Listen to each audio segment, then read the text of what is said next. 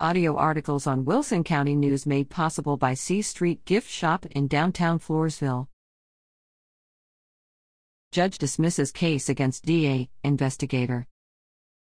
A federal judge has dismissed a civil suit against 81st Judicial District Attorney Audrey Louie and investigator Roland Trevino, which was filed by a former Wilson County Sheriff's Office deputy. U.S. District Judge Xavier Rodriguez on November 2 granted Louie and Trevino's motion to dismiss the case filed by Jasper McDonald. He alleged that the district attorney and the investigator were conspiring to prevent him from obtaining further employment as a peace officer. See civil suit names DA, investigator, August 9, Wilson County News. In Rodriguez's ruling, he dismissed without prejudice McDonald's claims that Louie and Trevino violated the former deputy's rights to equal protection under the 14th Amendment. However, a claim that they violated McDonald's rights to due process was dismissed with prejudice, meaning that he has until November 16 to amend and refile his claim.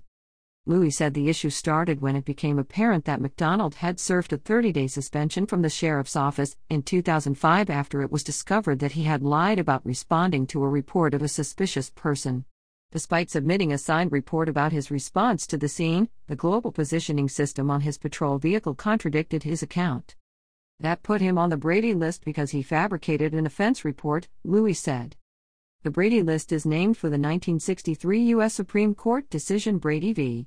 Maryland, which related to the government's duty to disclose exculpatory evidence.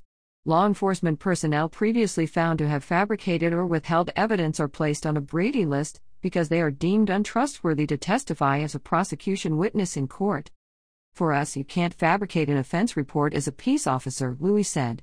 If you're willing to lie on something that's simple, then what else? She added, I'm not going to risk losing a sexual assault case or a murder case because we have a lying officer. Leaves at WCNonline.com.